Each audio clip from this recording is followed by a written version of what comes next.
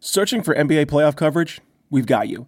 The Old Man and the Three, presented by BMW, gives you an inside look into the world of sports. Hosted by former NBA sharpshooter and Duke legend J.J. Redick and sports writer Tommy Alter, The Old Man and the Three offers unprecedented access to the league. Tommy and J.J. discuss the NBA and interview some of the biggest names in the league, like Devin Booker and Luka Doncic. NBA final season is the perfect time to dive in, and you can listen to The Old Man and the Three wherever you get your podcasts. To hear episodes brought to you by BMW. Push the limits this NBA season with the brand that set the ultimate standard. BMW, the ultimate driving machine. I want to tell you a story. It's a story about a scandal, broken relationships, gossip, rumors, money, corporate rivalry, and a broom. A performance-enhancing broom.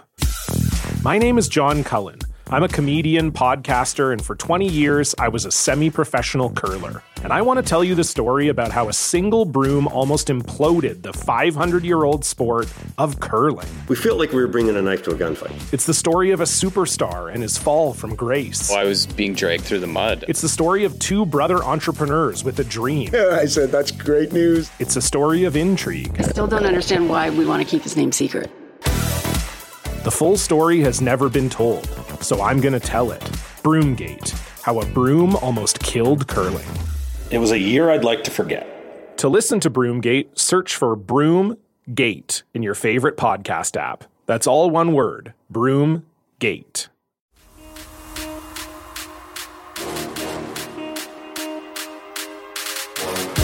Avarie and DB back to give you a recap of the Louisiana Tech victory. Nebraska won 28-14, and look forward to next week against Michigan. But before we get there, DB, initial thoughts, reactions from last Saturday's victory? Pretty businesslike. I would have felt a lot better if the game would have been over pre the rain delay, right? For whatever the reason. And listen, I'm in control. I should know better. But I just feel like after the rain delay, I wasn't as encouraged. But then again, I know it was kind of an anomaly, so I should probably be able to sift through it. It just, the knee-jerk reaction didn't sit well. Yeah. Heinrich's second start, 2 weeks back-to-back. Running the ball clearly is the name of the game for Nebraska right now. Over 300 yards rushing as a team. He had 157 of those. This was a game where it felt like it was really hard to find a rhythm just with how much stoppage of play there was. But how do you feel like from his second start he kind of found a rhythm here and there or operated the offense? Yeah, I mean, he's obviously growing and kind of progressing in the offense. It was a little herky-jerky.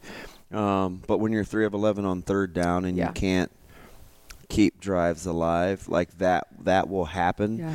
And, of course, they had the two big plays called back. But, listen, for this offense to kind of get going, because I think it's going to take some time, we joke about it every week, but it'll be better in the second half than the first half of the season. You could help yourself out by keeping the ball on third downs just to give yourself a chance to establish a little bit better rhythm. It's still a little bit disjointed early on. So that brings me to something that Tommy Frazier shared up here 2 weeks ago.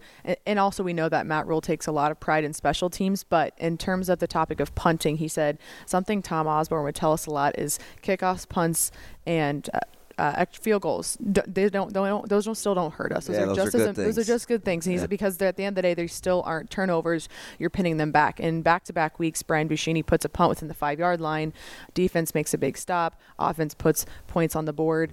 How crucial has special teams been for this team? And I guess to look forward a little bit, how important do you think that'll be this weekend? So when it's good, it's been really good, right? I think when they put foot to tee, it hasn't been as good, i.e. the place kicking and kickoffs.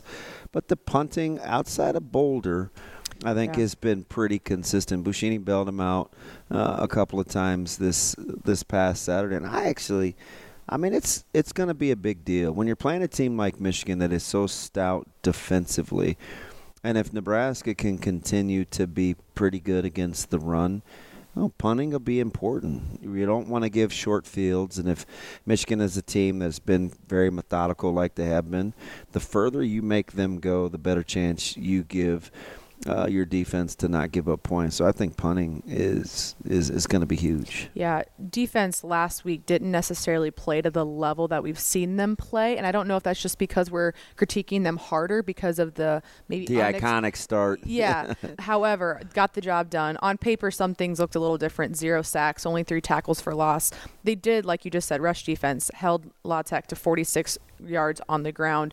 That's been a consistency for this defense. How do you see them using that against Michigan, or what areas? And past defense has got to improve, but how much room for growth this weekend needs to improve? Yeah, so I'd start with tackling. It was not very good against Louisiana Tech, and that was one of the keys early. And Nebraska started out the game by missing a few tackles, and so I didn't ever really feel like they felt comfortable with getting La Tech to the ground in space, and they'll have to be significantly better than that this week. Now, Michigan plays in a lot more condensed sets than Nebraska, so they won't be near as spread out. But tackling, you'll have better players from top to bottom. They'll be few better than Smoke Harris, but across the board, they'll be significantly better. Guys like Corum and Donovan Edwards and Wilson. I mean, they've got some fellas. I think Loveland is a fantastic tight end. So their ability to build, I think La Tech finished with 2.1 or 2.2 yards a carry. That would be huge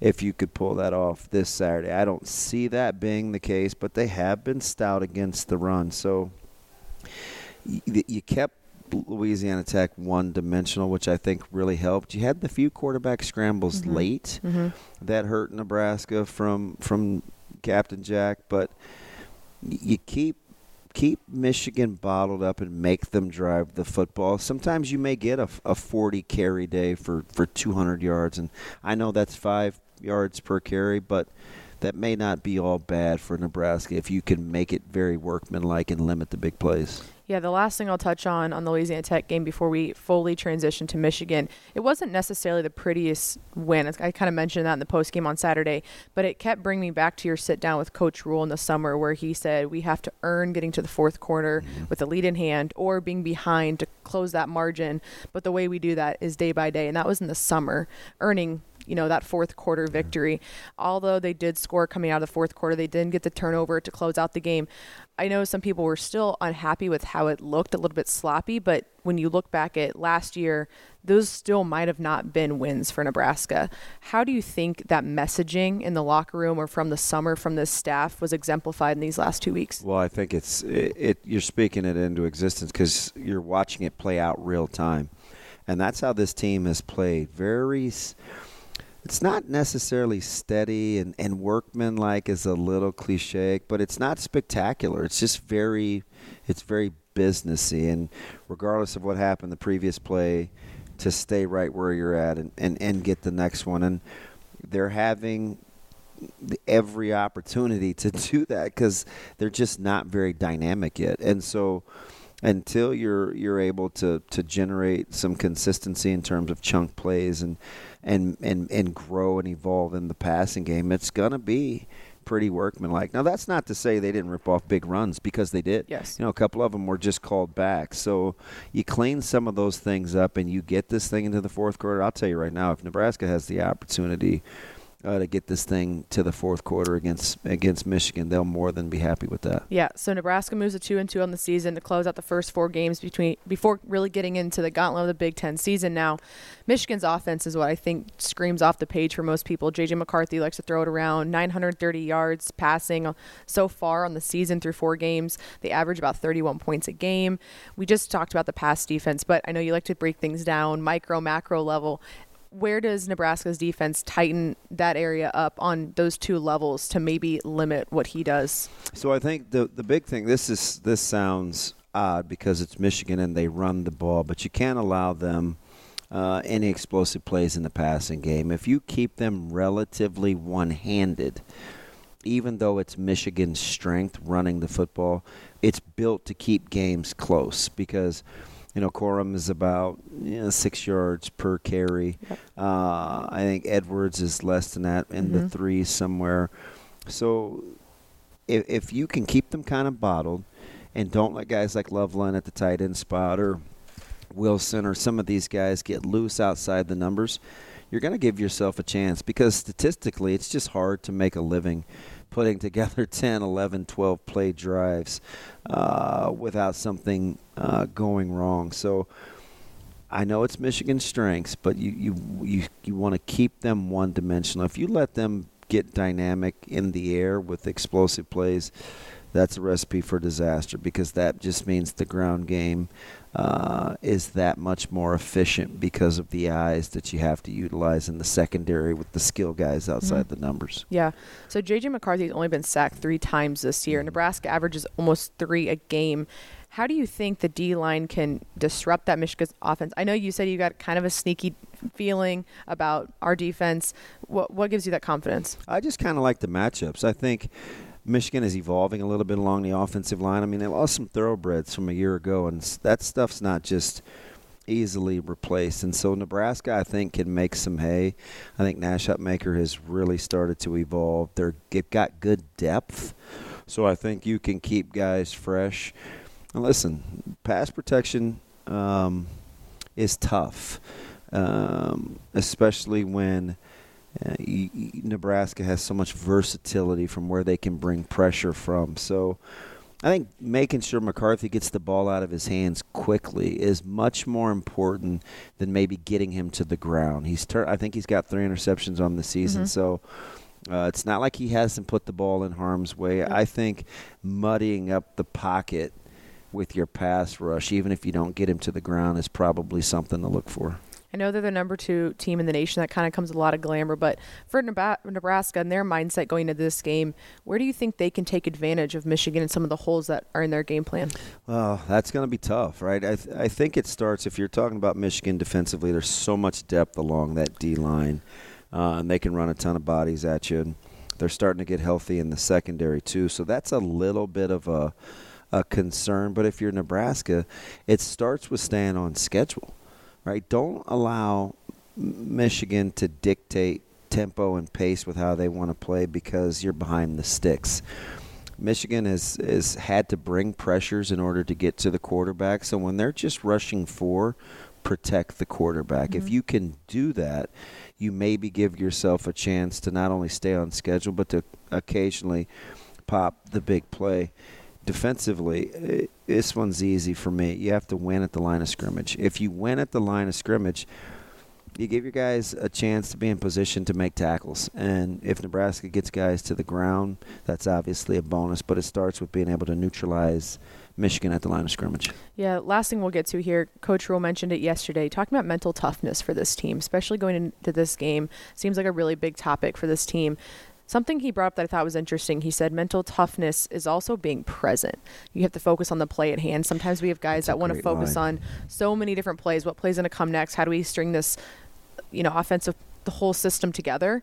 How important does that mindset come into play in a game like this? Yeah, that's a great line. And, I mean, just think about that for a second, like for us on the day-to-day. Just to be present with what we're doing in the moment.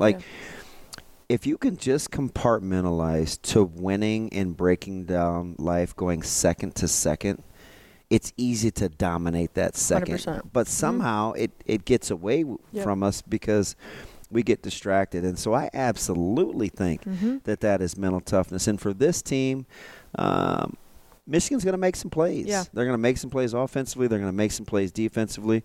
I mean, they're number 2 for a reason. So to stay in the moment and reset, recalibrate, and win the next play, man, it would take you so far because then you stop chasing ghosts. You don't check the rearview mirror. You're not thinking about what was. You're not even extrapolating on where you're trying to go. If you stay right where you are, you give yourself a chance to win that moment. And against a highly rated, top caliber team like this, I think that's the best chance for success. Yeah, I really like just how he put it. I think we hear that saying a lot, just live in the moment, but for him to connect the two in a sports environment and also just connecting to mental toughness. Like you can win the second, right? Like that's doable, right? If we just start going minute to minute, like you can win a lot of games that way. I would love to be a fly on the wall in that locker room every once in a while. But there you have it. We'll see you next week after the Nebraska-Michigan game. We'll recap that one and look forward to the next week.